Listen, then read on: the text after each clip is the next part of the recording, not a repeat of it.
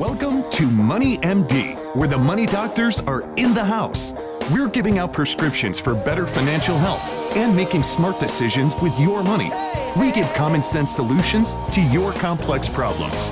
And now, here are the doctors. Well, Ryan, we are plowing on into summer here. We've fortunately had some good rain this week. We needed it. Yes, we did. It's getting real hot, and I'm trying to get used to that. I know it comes every year, but every year it's kind of hits me. Yeah, the humidity's here. There's no doubt about that. We had some serious heat last week, a little cooler this week, but, it's summer is here. So, pull out the suntan lotion, start planning your beach vacation because I'm sure you've already planned that. But now it's time to take it, right? That's right. It's getting close. There we go. So, we have some great topics to talk about today. We're going to start off here talking about the stock market and why long-term investing is crucial, right? Absolutely. A lot of people are talking about the stock market these days. I wonder why, and really just going back to just fundamentals on why we want to look long-term. Yeah, absolutely. This is based on a great article, and it just gives you a really good perspective. So you want to tune into this and really pay attention to the examples here. I really like this article. And then we're going to follow that up with another topic here, and that's questions to ask before buying into this housing market. Oh, yes. Housing market's been red hot for, a year and a half here now, Ryan, but, things might be changing. So there's some key questions you want to ask before you go buy a house in today's market. We got a great article talking about that we're going to opine on as well. By the way, I'm Steve Marbert. I'm a certified financial planner and a Dave Ramsey SmartVestor Pro with over 27 years experience in financial planning and investment advice.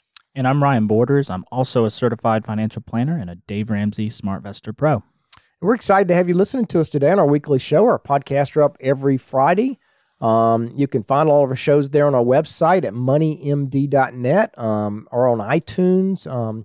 We're really all over the place. You can listen to us anywhere in the world. We'd also love to hear from you. So go on our website and you can link to us there. You can send us your questions and we will talk about those right here on the show. Well, Ryan, we're going to start off here with the financial fact of the week. Yeah, so let's talk about the cost of trying to time the market. We get questions about this. We see it in the news, pulling cash in, putting cash in, taking cash out of your portfolios.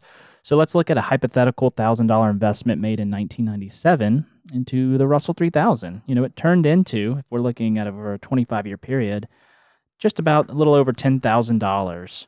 Ending December 31st of 2021. Over the 25-year period, if you miss the Russell 3000's best week, which ended on November 28th of 2008, the value shrinks to $8,652. Miss the best 3 months, which ended on June 22nd, 2020, the total return falls to $7,308. So missing only a brief period of strong returns can dramatically impact the overall performance of your portfolio. Yeah, that's a great fact. And I mean, the point here is, why try to time the market when over a 25-year period, $1,000 turned into $10,000? Absolutely. It's a great return, over 10% per year. You don't need to try to time the market if that's available for the getting just by diversifying in the right asset classes and, managing risk really is the key there. And timing the market, you're increasing risk. You're giving yourself the opportunity to miss out on the best days and severely hurt your return. So don't try to time the market. Just let the market do what the market does, and that is over time it makes you successul. So absolutely, yeah, that's a great factor. And talk about stressful. Just trying to do that well. Golly. Yeah, absolutely. Trying to time the market compounds your stress. It doesn't lower your stress at all. So, great fact of the week. And that brings us up here to our first topic, and that is, are you worried about stocks? I mean, why is long-term investing crucial? I think this is a good topic. Yeah, and this comes from David Booth. He's the executive chairman and founder of Dimensional Fund Advisors, who's the fund company we use. And so he put this out this week, and it's just really good. So, Steve, we're living in a time of extreme uncertainty. We can't deny that, and anxiety that comes along with it. Against the backdrop of war, humanitarian crisis, economic hardship, it's natural to wonder what effects these world events will have on our long-term investment performance. While these challenges certainly warrant our attention and deep concern, they don't have to be a reason to panic about markets when you're focused on long-term investing. So let's kind of look back 25 years ago, Steve. 1997. Golly, it's funny how long ago that was. Doesn't seem that long ago years. For us older. Oh folks, yeah, that was just not too long ago. But J.K. Rowling just published her first Harry Potter book, so Harry Potter just came out. General Motors is releasing the EV1, an electric car with a range of, get this, 60 miles. Yeah. Yeah, I wonder why electric cars didn't do well back then. The internet is in its infancy. Y2K looms, and everyone is worried about the Russian financial crisis. Exactly. Yeah, that's right. And I remember those things well, Ryan. So it wasn't really that far ago, in my mind anyway. But yeah, I mean, a lot has changed in the last 25 years. But I would just, say, nothing new there's nothing new under the sun, to quote scripture, right? I mean, there was a lot of uncertainty back then, and there's a lot of uncertainty now. They're always a little bit different, but, they have the same core fears that come into play, So what if we went back 25 years, and what if a stranger offers to tell you what's going to happen over the course of the next 25 years? So here's the big question. Would you invest in the stock market knowing that the following things were going to happen? And would you stay invested? So Asian contagion was one, and I don't even remember exactly what that was. That wasn't quite as big. But the Russian default that you referred to with the Russian financial crisis, the currency crisis, that was a big thing back in 98, where Russian defaulted on some of their debt. We had the tech collapse. If you remember that from 2000, the NASDAQ hit 5,000 and collapsed to like 80%. Jeez. Wow. So it was a huge collapse for the NASDAQ index and the tech stocks. They had the bubble. Then we had 9/11, of course, the terrorist attack in 2001. We had the lost decade where the stock market lost money, actually lost 1% a year. The S&P 500 did from 2000 to 2009 for an entire decade. So, gosh, that has to scare anybody if you think that's coming. And then there's the Great Recession. Of course, that's the financial crisis of 2008 where Lehman Brothers went bankrupt and the S&P lost 58% from the top to the bottom. So that was quite a tumultuous couple of years there. And then we had the global pandemic, which we're still living through, unfortunately. We all know what that entailed, and 40% drop in the stock market there over a few months. And then the second Russian default, which is probably coming. I'm seeing a theme here with Russia. Yes, we are. They're troublemakers, aren't they? They're twice on here. So with everything we just mentioned, what would you have done? I mean, would you have gotten in the stock market 25 years ago?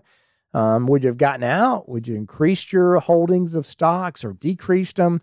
I mean, what would that look like if you knew that was coming? All those things were coming over the next 25 years. Yeah, and a lot of people would say, "Oh no, don't do anything. It's going to be horrible." Well, let's look at what happened.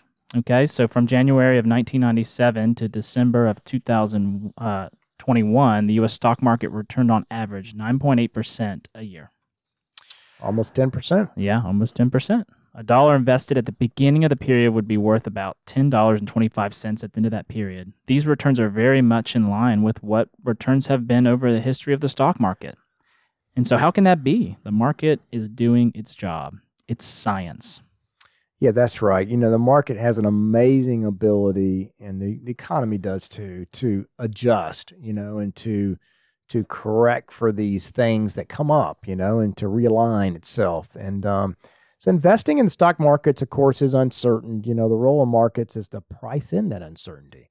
So there are a lot of negative surprises over the past 25 years that happened, but there were a lot of positive surprises as well. And, the net result was the stock market returned, seemed very reasonable over that period, even generous, and it's a tribute to human ingenuity. That when negative forces pop up, people and companies that respond, they mobilize, they get back on track. if you just think about the pandemic for a second, Oh, yeah. and what that brought about, it was amazing to see how companies went online immediately, went remote, people worked from home, and they were just as productive, Absolutely. from home. And, and all of us, that used to go out to restaurants, we started ordering food and picking up food. And Yeah. some companies adjusted quickly to that and did very well. Some restaurants started doing massive takeout businesses. And continue that to this day. And so, innovative companies and people, they adjust to that. And the stock market reflects that ingenuity and those changes that people do. But yeah, human ingenuity created incredible innovations over the last 25 years.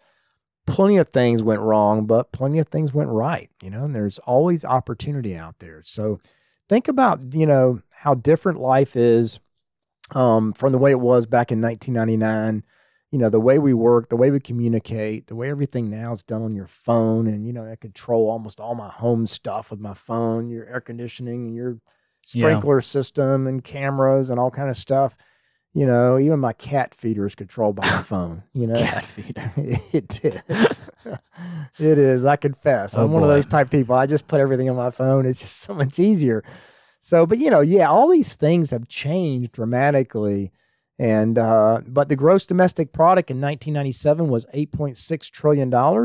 And that has grown to over $23 trillion last year. So that's the product. That's the result of human ingenuity and adjusting to all these uncertainties. Yeah, and so this is a great quote from Booth. He says, "I am an eternal optimist because I believe in people. I have an unshakable faith in human beings' ability to deal with tough times. In 1997, few would have forecasted as nearly as 10% average return for the stock market. But the remarkable return was available to anyone who could open an investment account, buy a broad market portfolio, and let the market do its job." That's a great quote. Investing in the stock market is always uncertain. Uncertainty never goes away. If it did, there wouldn't be a stock market. It's because the uncertainty that we have a positive premium when investing in stocks versus relatively riskless assets. So in his opinion, reaping the benefits of the stock market requires being a long-term investor. Yeah, that's exactly right. When you're investing in a portfolio that's well diversified, it represents the market.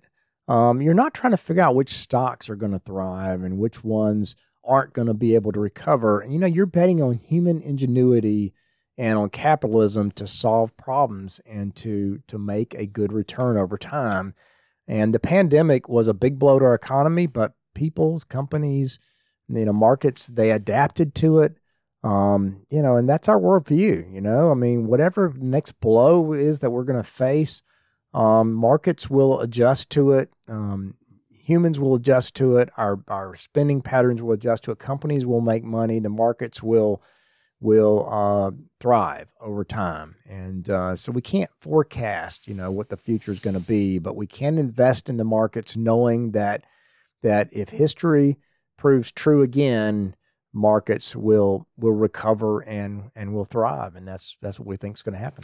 Yeah, and so Booth finally closes with saying, hey, he would never try to predict what might happen in the next 25 years, but he does believe the best investment strategy going forward is to keep in mind the lessons learned from the stranger back in 1997. Don't panic and invest for the long term. Yeah, exactly. I think that's a great perspective for us to have on investing today. So given all the uncertainties, so love that article. That's really good. All right, and that leads us up here to our next item, and that is the question of the week. And after that, this is one that came in saying, hey, I'm 60 years old and have 60% in stocks and 40% in bonds in their portfolio. Should I move all my funds to cash due to recent volatility? Well, I think we just answered that question. We just answered that. Right. No. Absolutely not. Right. Trying to time it really is futile. If you moved your money to cash today to a safer position in hopes that you're going to get in a lower price later, of course, that's the only way you can make money is from that move. You might protect yourself from a little bit more downside, But if you're not going to lose money, you got to buy in later. You got to buy in at a lower price than today, which means the economy is going to probably be scarier. Things are going to be worse. And I've never seen anybody that can do that, that can pull the trigger on buying in when things feel worse than they do today. So if you go to cash today, the chances are great that you're going to buy in at a higher price later, not a lower price. And that's going to cost you money because the stock market is a leading economic indicator. It reacts before the economy. It starts back up before you start feeling good about the economy. And so if you're selling today thinking you're going to protect yourself, but you're going to jump back in when you feel better about the market, it's going to cost you money. You're buying in at a higher price, most likely. That's what history shows. Yeah, and it's just so hard to get the emotions out of it. And so emotions, if you let them overcome, you're just going to make bad decisions. I do have a question for you about all this. Is kind of just in your lifetime, what does this period kind of feel the most like from past periods? What do you feel like is most similar? Yeah, that's a great question. It does kind of feel like to me like a 2000, 2001, minus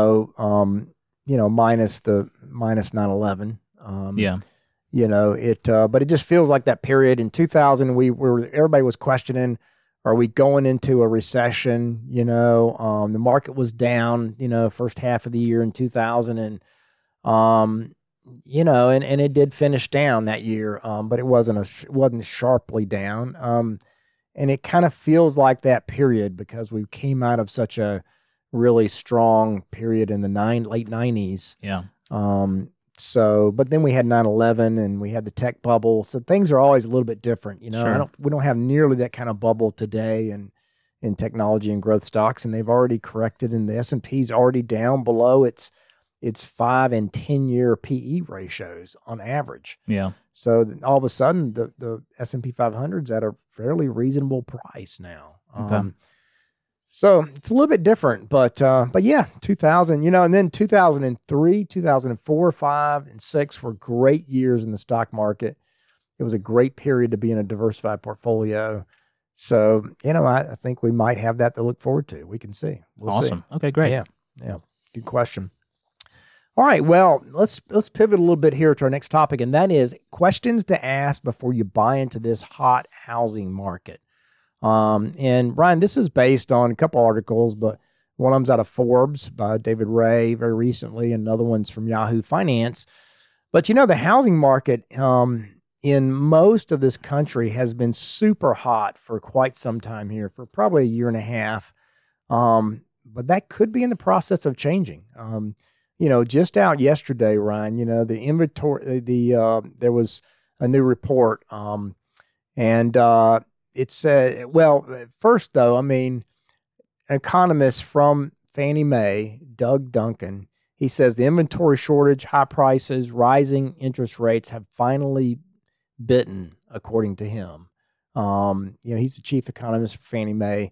He says, the report came out that single-family home sales fell sharply in April, 16.6% in April, down 26.9%, lower than a year ago. And that's the slowest rate for the housing market since April of 2020. The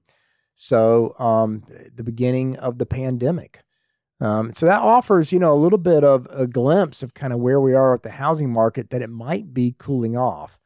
What more, new sales in March were revised downward significantly from 763,000 to 709,000.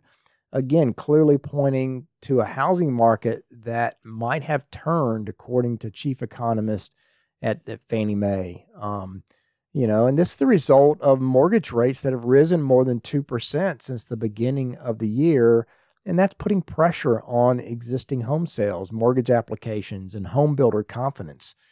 And he also said that a sharper downturn in residential investment is underway and will likely be revising downward in the near term, home sales forecast.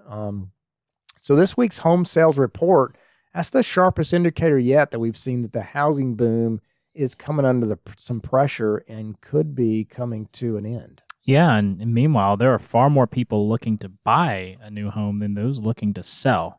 Many buyers and sellers find themselves into situations with multiple offers and homes selling for seemingly unbelievable prices. This has left many would-be home buyers wondering if now is a good time to be buying a house. In light of the difficult housing market, we have 6 questions to ask yourself before jumping into today's hot real estate market. Yeah, the market is still very hot. I read in this same article that the average home price now is still about 3% above the asking price. The average sales price is still above the asking price, which is, was unfathomable just to a couple years ago. We had never heard of a housing market, at least I hadn't, where the end sale price ends up being higher than the asking price. Yeah. It's just kind of crazy and unthinkable. We've been in this market for a couple of years now. Well, it's still there. So we're still in this red hot housing market, even though there's some indications that may be changing. So first question you should ask yourself if you're going to buy a house today is, am I willing to live here for at least 5 years? Because, if you're not willing to live there for at least 5 years, then you could lose money on it, if we're really at the top of the market. Because if the answer to that question is yes, then that will make, the unpleasant turn of events, if the housing market does take a tumble, it'll make it more bearable. But, having a house that meets your needs and its location that you like, it makes owning a house a lot more palatable when the inevitable home repairs come up or the house prices drop, if that does happen.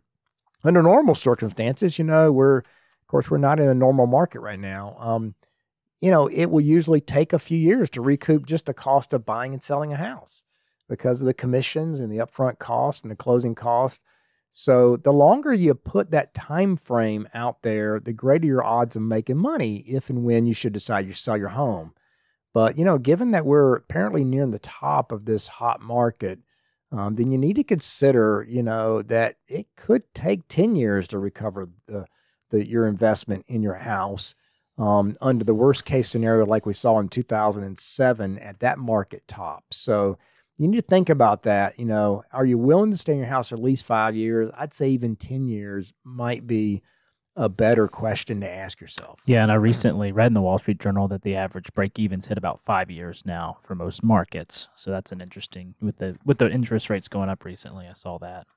So the next question is, will my cost of housing be less than 28% of my gross income?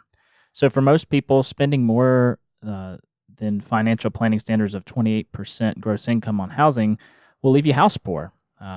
There are exceptions. For example, someone buying a duplex or multi-unit property and renting part of it out or having a roommate could help make the home ownership more affordable, yet also give you a lot of headaches. Also, in many scenarios, the self-employed appear much poorer on mortgage applications than in real life. Your mortgage broker can likely get you a mortgage at 43% of your gross income, but that's not advisable and won't leave much money to enjoy life or even do things like eating after taxes. So follow Dave Ramsey's advice and keep it closer to a fourth of your income. So this is really important. People get all excited about the house and then, oh crud, right, now I don't have a monthly income really to do other things. Right, exactly. Yeah, I mean, that's why, Dave Ramsey and we suggest that you not spend more than about 25% of your income on housing, And as you mentioned, the financial planning standard is 28% of your gross income on housing. You don't want to be above that limit, regardless of whether you can get a mortgage, because you're really stretching yourself when that happens. And, you're limiting your ability to have some flexibility and stay out of debt and, pay off other debts, and to handle the uncertainties that come up in life, if you get laid off or something like that. So, yeah, you don't want to be above that limit. So that's a good question. Another question to ask, though, is can you afford a 20% down payment? Now, you might be able to buy a house with less than a 20% down payment, but again, that's not advisable. Because having the ability to put down a 20% down payment shows that you're likely in a position to afford to own a home. Also, I mean, in the current market, the larger your down payment, the more competitive your offer is going to be. Assuming that you're that you're trying to buy a home that has multiple offers. Furthermore, I mean, putting a 20% down payment is going to avoid PMI insurance. So the cost of owning your home and making that mortgage payment is going to be less if you put down 20%. So if you can't afford a 20% down payment, then you really have to ask yourself the question if you're really ready to buy, particularly in today's markets where prices could drop and it could land you underwater in your home. I think that's a key question. You got to be able to save 20% to put down. Another question to ask yourself, Ryan, is, can you handle the value of your house dropping? Can you handle that? Because we've seen plenty of people who purchased in 2007, the top of the last housing boom, and they were underwater for a long time. A quick side story. I mean, my grandparents owned a beach house at Ocean Isle Beach, and my mom and her siblings owned it. And they were looking to sell it, back around that time in 2007. And I remember they got an offer on it that was over $900,000 for this oceanfront house. The house was worth nothing. It was the lot that was worth all the money. And it was between 5 of them. So, but they decided not to sell it. They thought, prices are going to go up from here, and it'd always be worth more. And, we're still enjoying it. They ended up selling it later. It was like 8-9 years later, they sold that house, and they only got $800,000 for it 8 or 9 years later. Oh, wow. So they lost $100,000 by not selling it at the top of the market. And that's 8 or 9 years. So it was a tremendously long time to recover that drop from that. So yeah, you definitely want to, ask yourself that question if you can handle the drop in the price. Yeah, so the next is, do you need to buy a house now? Of course, buying now could be a good decision if you find the right house and really need the house. However, for others, buying now may be a terrible decision. In many real estate markets currently, the supply of houses for sale is far outstripped by demand, making it a seller's market. However, we can see from the nationwide numbers that this is likely changing. You may be buying at relatively high values with less attractive interest rates relative to a few years from now. Yeah, that's exactly right. I mean, if you're already in a decent house and you simply need maybe some do-it-yourself upgrades, maybe now would be a great time to simply, make those do-it-yourself improvements yourself and put a fresh coat of paint on the house, And I mean, it's hard to imagine prices holding at this level through a downturn. So there's a real chance that you could get the same type of house for less than a year or two after a decline in real estate values. So while I know being patient and fun, don't rush out and get into a bidding war for a house that you aren't sure you really want or can afford. If you're not in dire need for a house right now and you can rent longer or stay in your current home, then now might be the time to hit the pause button on a home purchase. You never want to buy anything near the top of the market, and if you can't afford to wait, ask yourself the questions of whether or not you really need to buy a house now. And what's amazing about a lot of this is I see people, just reading articles of like people that don't go look at houses. They just make an offer sight unseen. They waive inspection. Things like that are just so risky and can just make big mistakes. You just got to be careful. I know it always feels like the present is what always will be, but that's just not the case. Next question is, how much work will the house need? Now, that's a big question. With some home prices red hot, so is the cost of remodeling your home. In a weaker housing market, people tend to do upgrades before they sell and get the house in great shape. But now, people are throwing their house on the market as is, with none of the obvious upgrades necessary to, make it a home suitable for the new owners. If you buy that fixer-upper thinking you can spend a little to get in shape, you might be making a huge mistake. Yeah, that's right. I mean, it could work if you can do some of the improvements yourself, but with the supply chain issues that are out there, I mean, it can make it a lot more expensive to get items, and all the best contractors are really busy. So, even if you plan to do your own improvements, go to Home Depot and price the items you want to buy for your house before you buy the house. Because if you plan to use a contractor, I mean, prices have skyrocketed. What used to cost $10,000 to upgrade a bathroom now is more like $25,000. So be extra cautious before you take on a house that has, some significant upgrades and a large project or two that need doing. Because this can really add a lot to the cost of the house and can be a big burden down the road. So take your time with that. The price you see on HGTV to redo a home are likely far less realistic than they used to be in the real world. So, yeah, I'd avoid that. Yeah, and you want your house to be a blessing, not a curse, and so you want it to be something that you enjoy. But quick question, I know we're running out of time, is do you see the market really going down? what just with housing trends before? Housing market. Well, if you look at the last housing recession, back in 2007, it peaked and then it started down in 2007 and 8. And housing prices dropped about 30% during that. 30%. Okay. 30%. Now, that was the Great Recession. Okay. that was a massive recession. So I don't see quite that big a drop, but I do think they're going to come off where they are today for sure. So I think we're going to see a downturn. Who knows how long that lasts? But, housing is kind of like a ship. The housing market, it doesn't turn fast, turns really slow, takes a long time to turn, and it builds up a head of steam and doesn't stop fast. So we're seeing the housing market, even though the stock market's down and rates have risen, the housing market's still kind of chugging along, might be tapping on the brakes, getting ready to turn. But it doesn't recover very fast either. Unlike the stock market, which is more like a race car, it's going up, down, all over the place. You're trying to spread it out and slow it down sometimes. The housing market is really slow, so it takes a long time to recover. So, yeah, we could definitely see some drops in prices.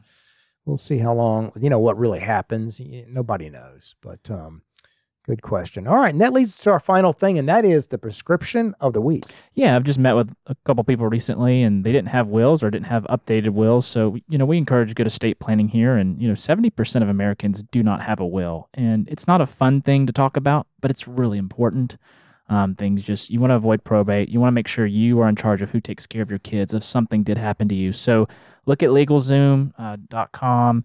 mamabear.com or sit down with a local lawyer and get yourself an updated will. Yeah, absolutely. Estate planning is super important. You want to make sure everything goes where you want it to go to your children, and it doesn't go through probate and get delayed by, 9 months or a year or longer. So go get a will. It's just a simple process to make sure that, everything is captured in your estate plan and goes to the appropriate person. Super important. So go get that done today. Great prescription of the week. All right. And that brings us to a close for this week's edition of Money MD. Tune in next week to hear more prescriptions for your financial health. Check us out on our website, moneymd.net. Send us your questions. We'd love to hear from you. You can call us at Richard Young Associates at 706-739-0725. Thanks for listening. Have a great rest of your week. This program contains general information only and should not be taken as specific investment, tax, or legal advice. This broadcast is not a solicitation for the purchase or sale of any security. SmartVestor Pro is not connected to investment returns. Further information is available by contacting Richard Young Associates, a registered investment advisor.